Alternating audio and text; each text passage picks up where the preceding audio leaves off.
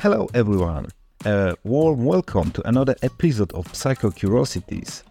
Today we'll tackle a topic that stirs emotion among parents, educators, and even experts from various fields.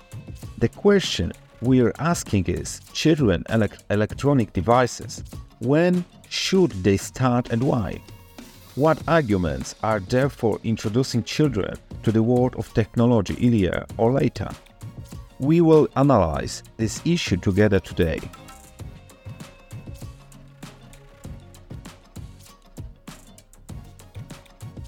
Let's begin our journey with an issue that seems to be a constant part of everyday life. Electronic devices. Like magnets, they attract the attention of our little ones, but when is the right moment to allow them closer contact with tablets or smartphones? Is there a golden mean that reconciles the need development with the necessity of protection? Certainly, the answer to this question is not easy and unequivocal. However, it's worth considering several key aspects that will help us make a wise decision. Above all, it's important to introduce children to the world of technology gradually, instead of giving them full access at once.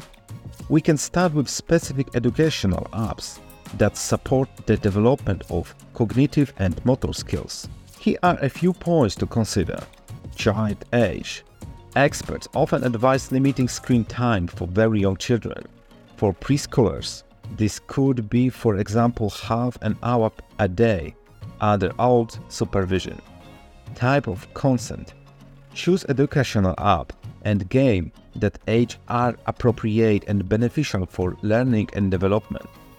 Screen time. Set clear rules about how much time our children can spend with electronic devices. It is important that this time is controlled and balanced with other activities. And parental involvement. We be present and participate in this digital world of our children. This allows us to monitor the activity and teach the safe internet use. And remember, technology itself is either not good or bad. How we use it and what we take away from it depends on ourselves and the boundaries we set. Therefore, it is equally important for us as parents to be good role models and show how to integrate technology healthily into everyday life.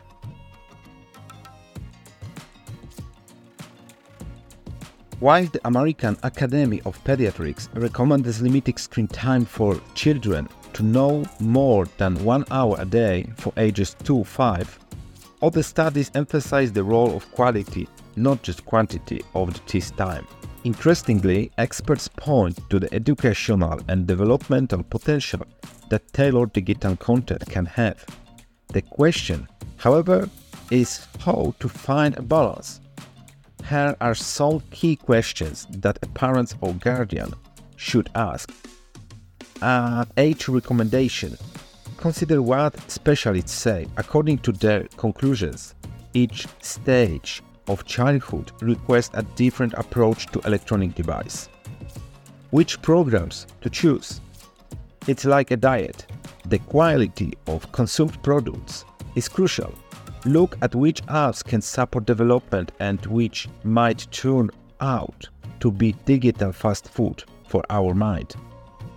Effects of excessive use. The consequences of overusing technology by youngest can be like a quiet echo that may return for years. Therefore, control the time spent in front of the screen. Parental interaction and media use. The role of parent is to be a guide in the world of new technologies. Parents create the navigational map throughout the sea of information, setting directions and boundaries.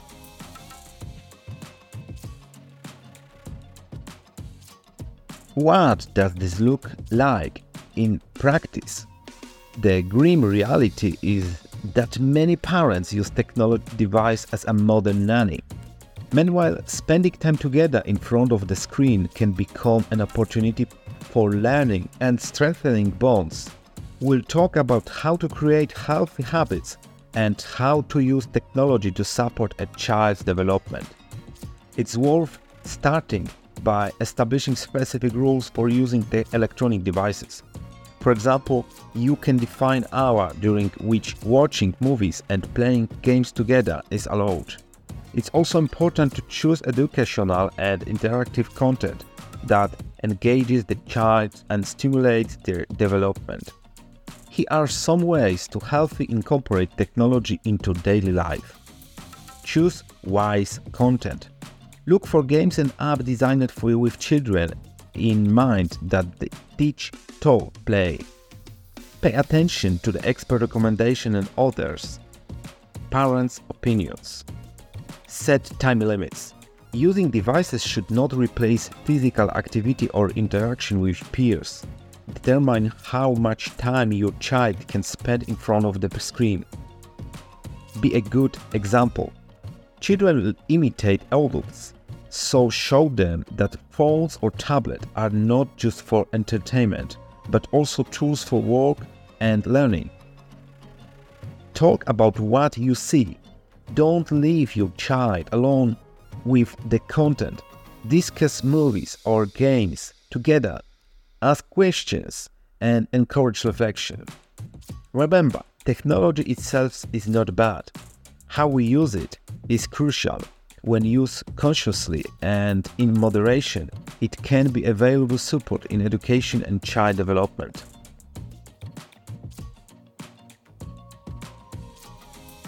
A calm harbor or stormy waves. The role of technology in the psychological development of children is as complex as a psyche itself. We'll touch on emotion, cognitive process, and how electronics affect their shaping. Let's consider what happens in the mind of a child growing up with tablets as their companions. Technology opens doors to the world of knowledge for children.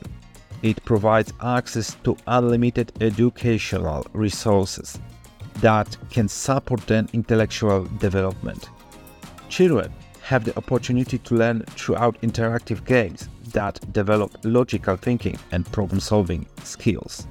However, it's important to remember balance. Advantages of technologies in education. Access to the information. The internet offers a vast database that can expand the horizons of young minds. Learning through play. Educational apps and games teach children new skills in an attractive way. Development of digital skills. In today's world, digital competencies are essential and worth developing for an early age. On the other hand, excessive use of electronic devices can lead to information overload and emotional problems. Long hours spent in front of the screen can affect concentration ability and cause frustration. There is also a risk that the virtual world will become more attractive to the child than reality, which can disrupt social development. Potential dangers. Screen addiction. Too much time spent with devices can be harmful. Sleep problems. Blue light emitted by screen can negatively affect sleep quality. Social isolation. Electronic cannot replace real human relationships, which are crucial emotional development. To ensure technology is a calm harbor, parents and guardians should establish rules for using devices, encourage children to engage in physical activities, read books, and spend time outdoors. It's important to talk to the children about the content they encountered on the internet and teach them critical thinking. Tips for parents. Setting time limits. I know I managed and I mentioned about it again, but determine how much time your child can spend with devices. Joint activities.